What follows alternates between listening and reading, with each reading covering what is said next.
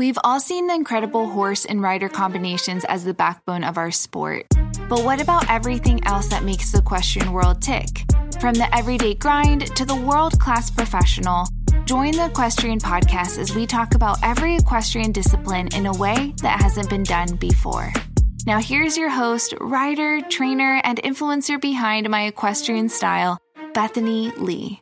Hey friends, Bethany Lee here with the Equestrian Podcast, and you are listening to episode 36. If you are currently in the equestrian professional industry or looking to join, this episode is totally for you. Our guest today is a professional dressage rider and trainer, as well as a college professor at the University of Kentucky, as well as a podcast host for the Dressage Radio Show and a mentor, and just amazing person all around.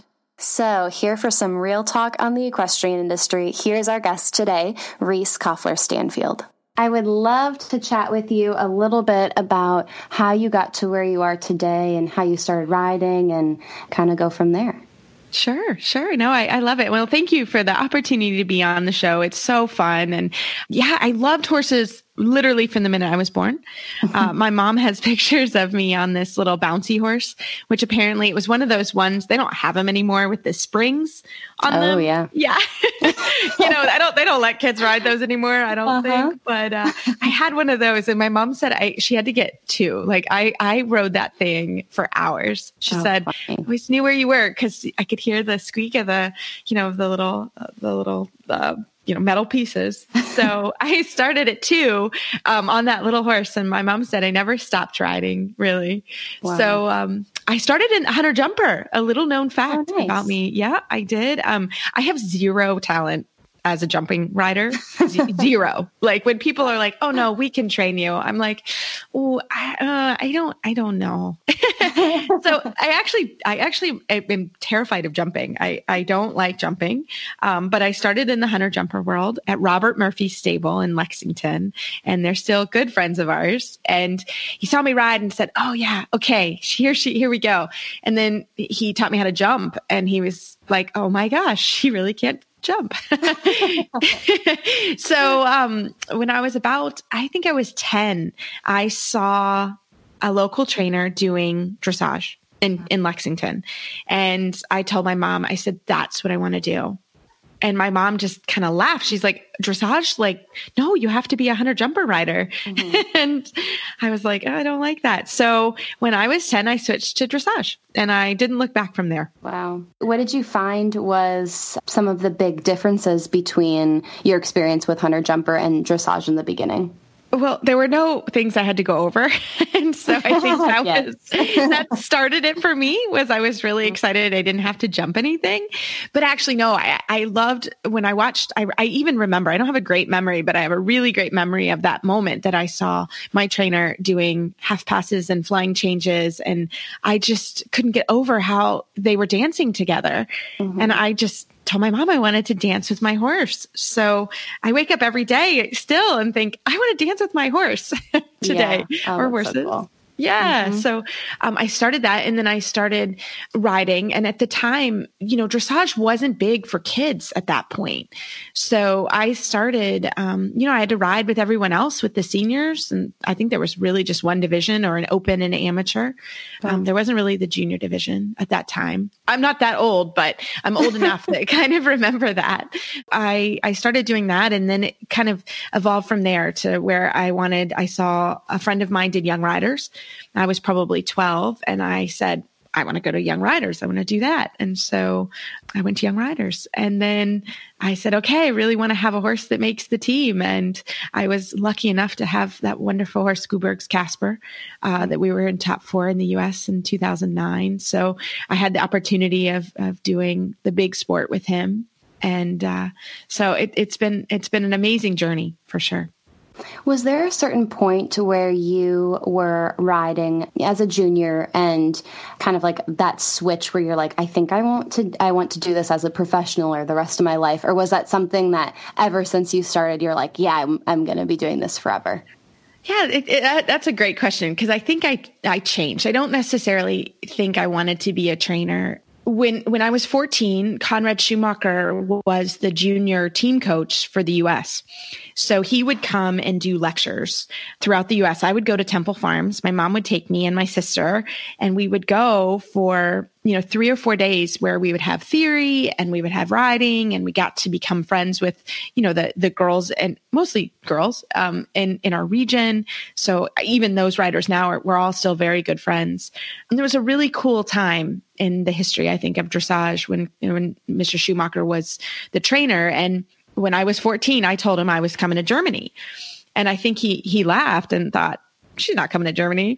Well, when I was 18, I graduated high school and I went to Germany, and I went for a year, and then I came home and my dad said, okay, come on, you have to go to college. So I did 2 years of college at the University of Kentucky.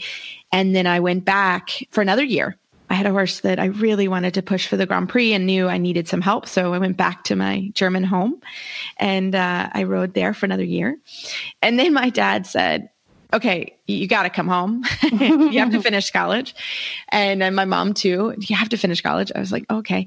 Well, they didn't say where I had to finish college. They just said I had to finish college. Yep. My dad's like, geez, she got me on a technicality.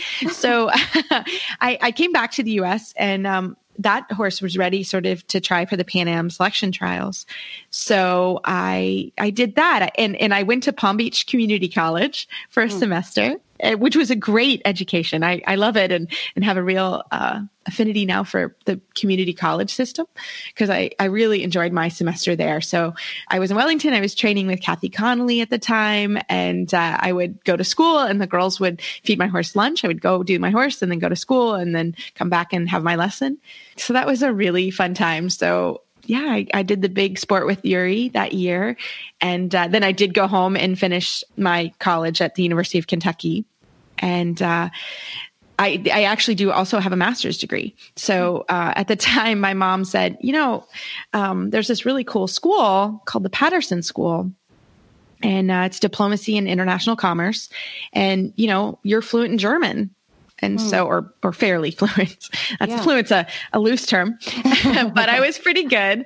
So I ended up going and getting a master's degree in international commerce and diplomacy.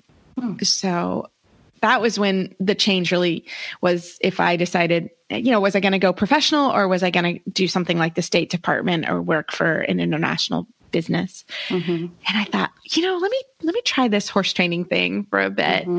And I was already training and had horses in training at the time. And I was all over doing clinics, because as a college student, if you went on the weekends, you could make money and then not necessarily, and then have a couple horses or ride my own horses through the week. So that's what I did. Yeah. So I ended up getting a master's degree. And I'm thrilled that I have an education that way. And I tell all my young students and college age people, please get an education of some sort, whatever it is, so you have a fallback plan. So I'm big on the fallback plan in horses. Yeah, definitely. That's great. When you were becoming a professional, as far as, kind of giving the training aspect a whirl to see if that worked. Obviously, in the beginning, as a lot of us young professionals know, that can be really challenging to kind of find clients and to kind of find your place. And what motivated you to kind of continue and keep that idea of being a professional trainer going? Yeah, I think that's the hardest thing, isn't it, for everybody? And even as an older trainer, it's constant. It doesn't go away. And so I'm lucky enough now. I actually teach at the University of Kentucky. I teach a class called Global Sport Horse Industry. And a lot of my students that come in, they're all about to graduate college, and a lot of them want to be professional trainers. And the first thing I tell them is, number one, if you're not self-motivated, you should go to another aspect of the industry. If you're not ready to hustle and to, teach at hard hours or long hours, and you want a 9-to-5 job, this is not the job for you. Right. And you have to be actually quite personable. And you have to be a good people person, I think, to be a good trainer, because it is a lot about people skills. It's not training the horses is the easiest part of our job, I think. Right. It's the managing the people. And now, now you have social media that wasn't necessarily as much of a thing when I started, so now you have to be pretty clever with marketing yourself and figuring out a way that you stand out in the industry. And so that's kind of where I tell people, like, find what you're good at and where you excel and go from there. Mm-hmm. Yeah, exactly. So I know you are a host of Dressage Radio Show. Yeah. Tell me kind of about that experience, fellow podcaster. I never thought I'd be a podcaster.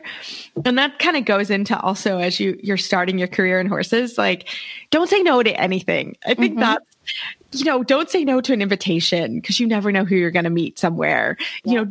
Always be kind, always be the right person, always, have the persona of someone that you are and that you're innately a kind person and that you love your job and you love your horses, and know that people are always watching that. So coming back to that is how I got the podcast. So now I never thought I would be a podcaster. I don't really have any media training, and I never thought that would be something I would do. So I met my boss and the owner of the Horse Radio Network. We're still fuzzy when we actually met each other, but I for sure know I met him when I was doing Equine Affair. I was riding Casper and Fantasia. So I had an amazing opportunity to ride in front of a whole stadium of people and in a spotlight, which was really an amazing experience. Yeah. And then I met Glenn and he said, would you like to come on and do some spots? And I was like, sure.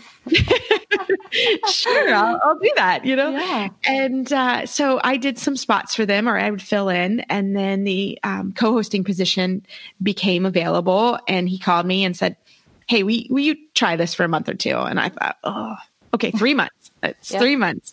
So we have a joke that I'm still on my 3 months, and we're 7 years in, which is into 7.5 now, which is just insane to me. And I have a very good co-host, Philip Parks from Canada, who, we're also very good friends in life. And he bounces. He's my best trainer friend. So I'm always bouncing stuff off of him. And so it kind of turned into this really cool show where people now really listen, and they listen to the training tips and they know about our philosophy of training. And Philip and I are very similar.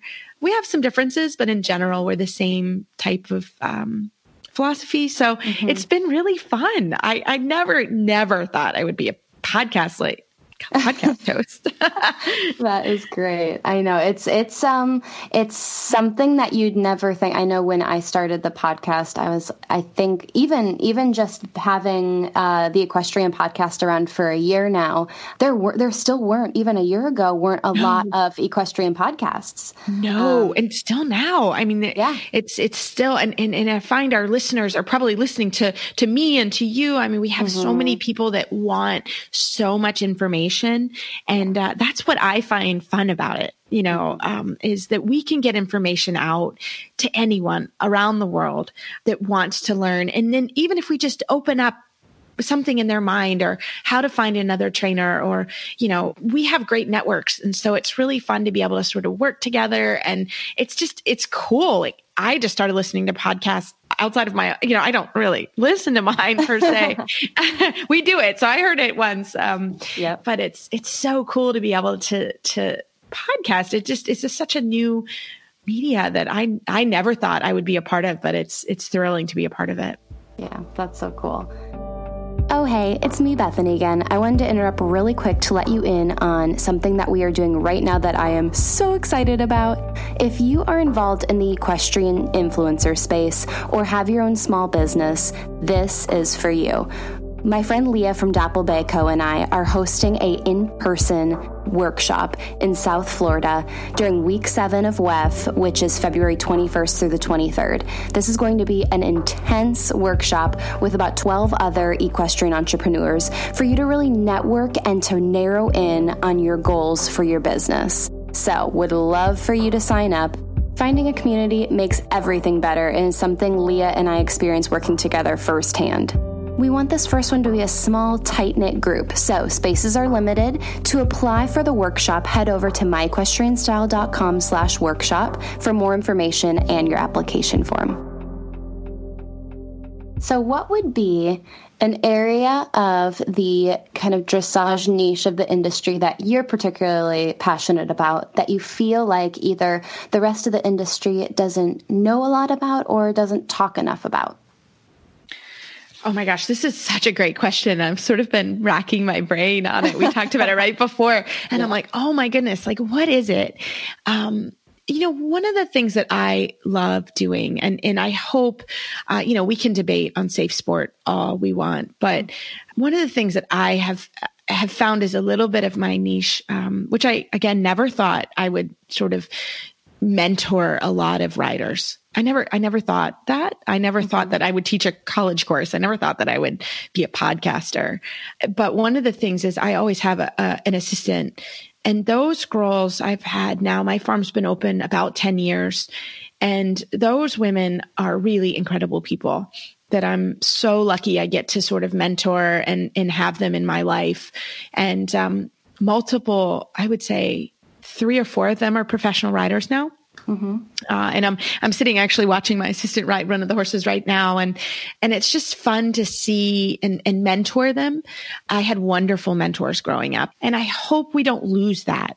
Mm-hmm. I think that has been really important in my business, and something that, those girls, I could call any of them today and say, hey, I need some help. And they would all be here and they would all help me. And it's been fun to see what they've done in their careers. And I know my position, they come for a year or two and then they need to fly and they need to find other positions. So I've really enjoyed that. I also kind of something I never thought would happen either was, I coach a lot of eventers. That started because eventing dressage is dressage. I don't believe it's any different, and been very lucky to sort of have some amazing clients that are very successful now eventers. I have a couple going to the Kentucky 5-star in the spring, and that's been something I wouldn't have ever thought I would become a huge event coach. But I really enjoy that. So I guess that's 2 things. Yeah. Would you feel like there's a stigma between dressage riders and eventers, kind of during their dressage portion? Is there kind of like a weird mentality? Because I'm not super familiar with being around either of those worlds. What is that kind of dynamic like? Yeah, no, I think that's a great question. I think dressage riders are, have the stigma of being sort of, you hate to say stuck up and prim and proper. But in some ways it's a bit different, right? Eventers are really friendly people. They're very, very helpful. They need to help each other, because of what they do. I mean, they go and jump amazing things that I'm nervous to even walk out there. They jump some amazing thing and they need the help of their peers. I don't think dressage is quite as friendly than the eventers. But one thing that's happened in eventing is dressage has become incredibly important to them. Because if they don't have a good dressage, especially at the lower levels, everybody can jump the jumps. But their dressage has become critical, that if they're not good at dressage, then they're not going to score well. So, I kind of jumped on that bandwagon when I was in college, because we all need to eat when you're in college. So you do jobs where you're like, oh, okay, I'll teach some eventers. Well, in Kentucky, we have a lot of eventers. We have a lot of off the track thoroughbreds. So I had to eat. And so I started doing it, and it was really successful and fun for sure. Yeah, that's amazing. Back to your mentoring, do you find that there is kind of a common theme of struggle or difficulty that your mentorees go through that you find yourself kind of walking each one through? Yeah. Well, it's what to do in the horse industry and how do you become a professional? Kind of like we chatted about earlier.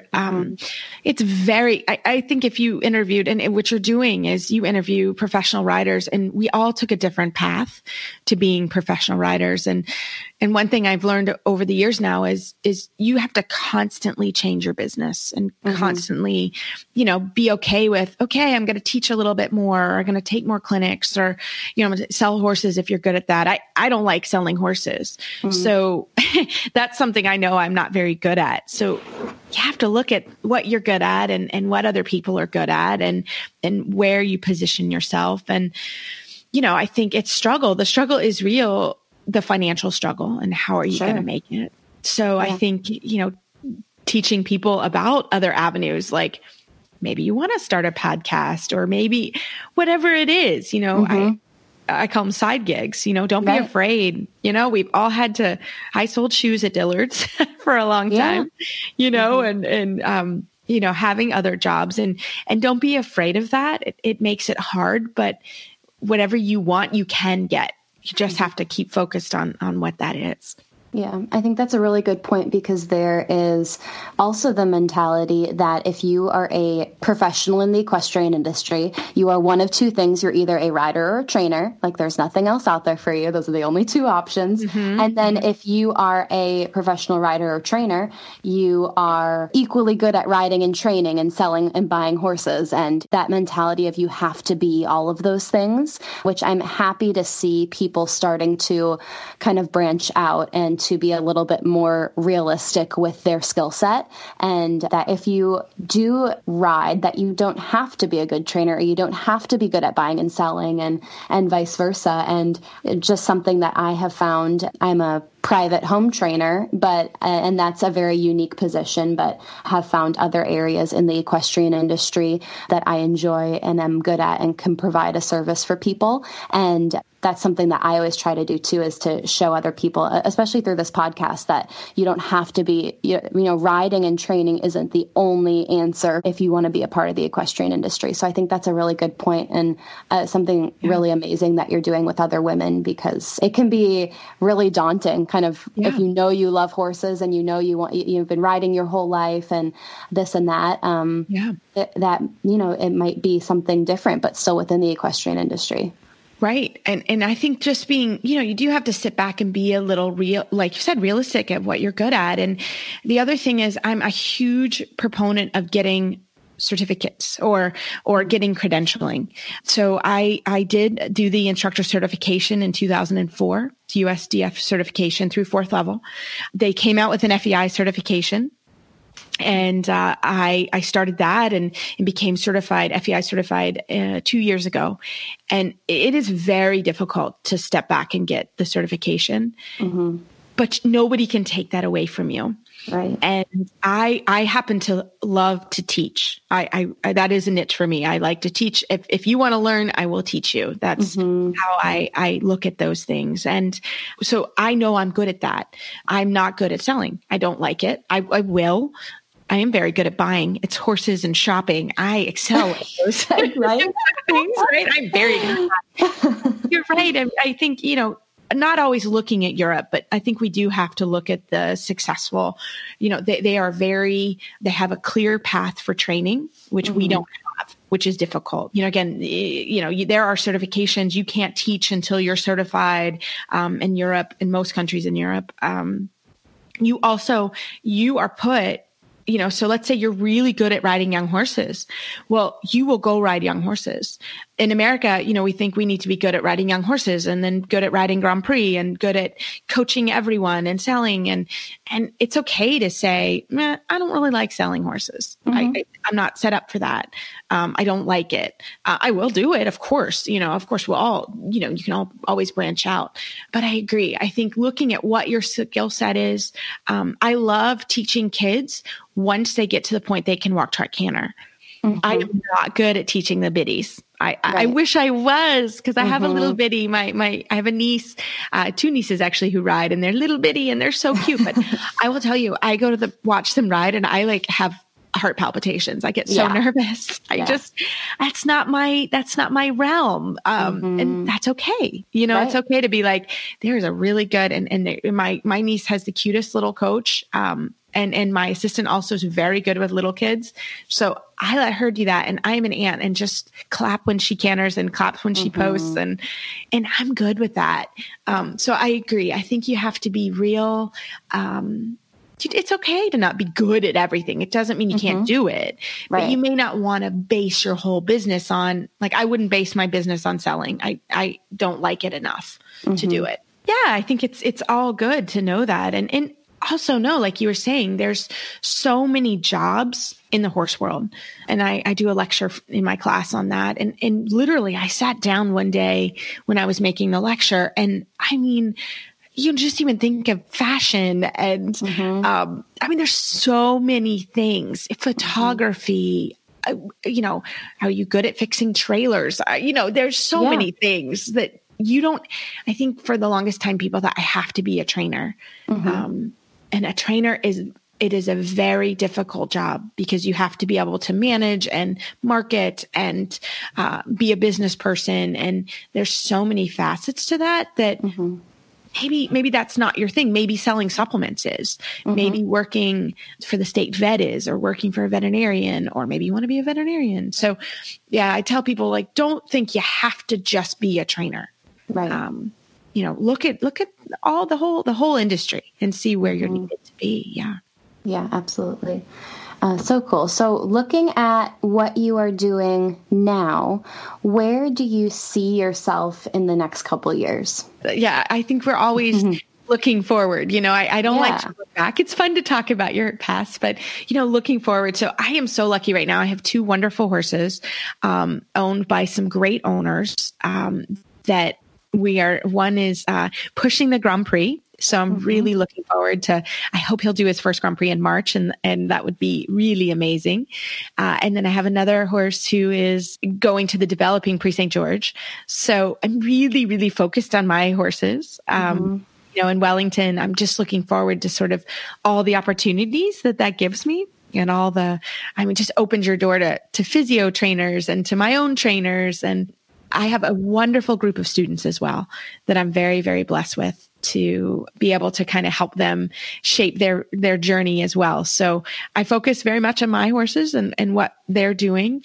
And then my clients as well that are here in Florida, but in Wellington. And then also I will go back and forth a little bit, but this is one thing I didn't notice or know when I was younger, but I turned 40 in a couple weeks, which is not old, but as you get older, you look at your riding and that's why I think having skill is really important, different skills, because I can't ride every horse that comes down my chute anymore. Sure.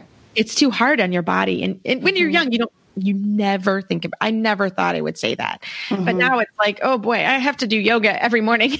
Yeah. To be fit to ride. So I'm much pickier now on what horses I ride. I have great riders and great students. And if there's something that needs to be ridden, I put them up there.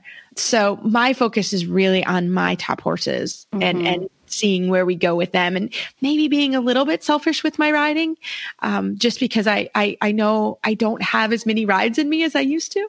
Sure.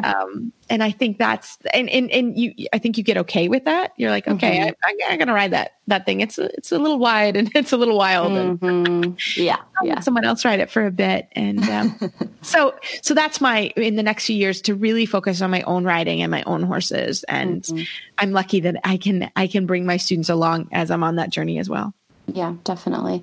Here's something that I always try to ask, because I know that every situation is different, and I think our listeners are always interested to hear too. But you mentioned your 2 horses. How did you come about with your relationship with the owners of the horses, and kind of how did that all play out? Yeah, I mean, that's when I always say you never know who you're going to meet. So I have a wonderful business partner sponsor who I met at actually a friend's bachelorette party.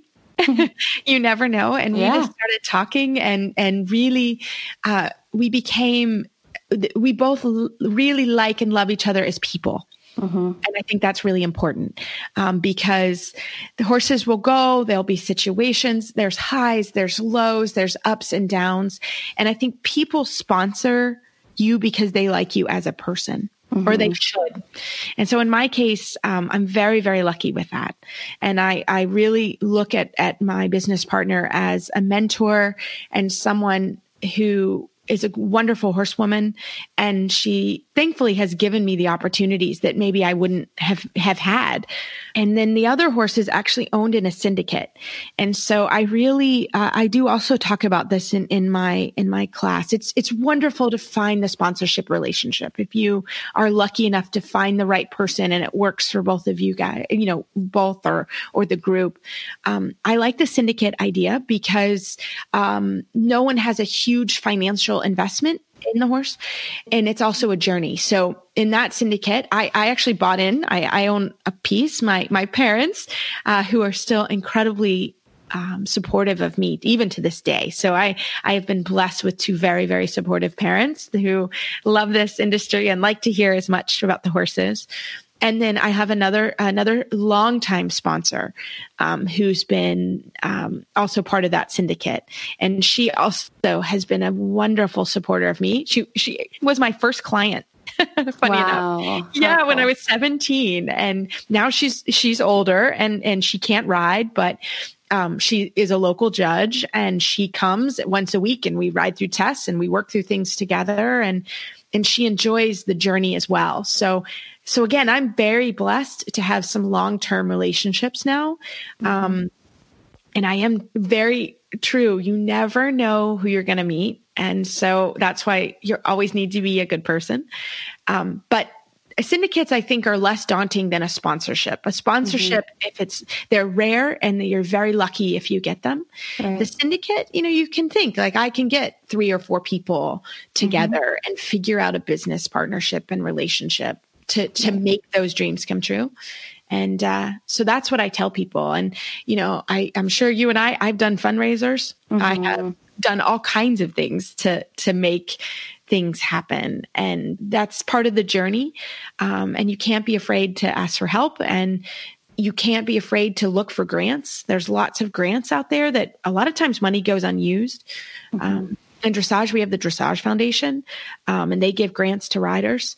And they do give out the money that I think some people think, oh, I'll never win that. Well, yeah.